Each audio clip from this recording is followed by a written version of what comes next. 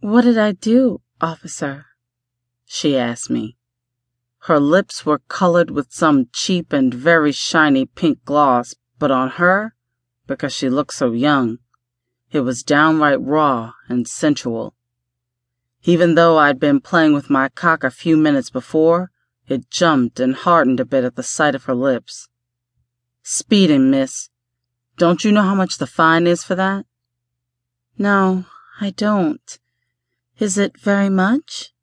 $150 minimum. Do you have it? I offer a discount if a perp can give me the fine money right away. She looked shocked and turned pale. I just got a job. I don't have any money. I looked outside to see if traffic had picked up, but it hadn't. Deserted. Good. There are other ways to pay your fine. I'm an easygoing guy. What do you mean, officer? Let me show you. Come, sit a little closer.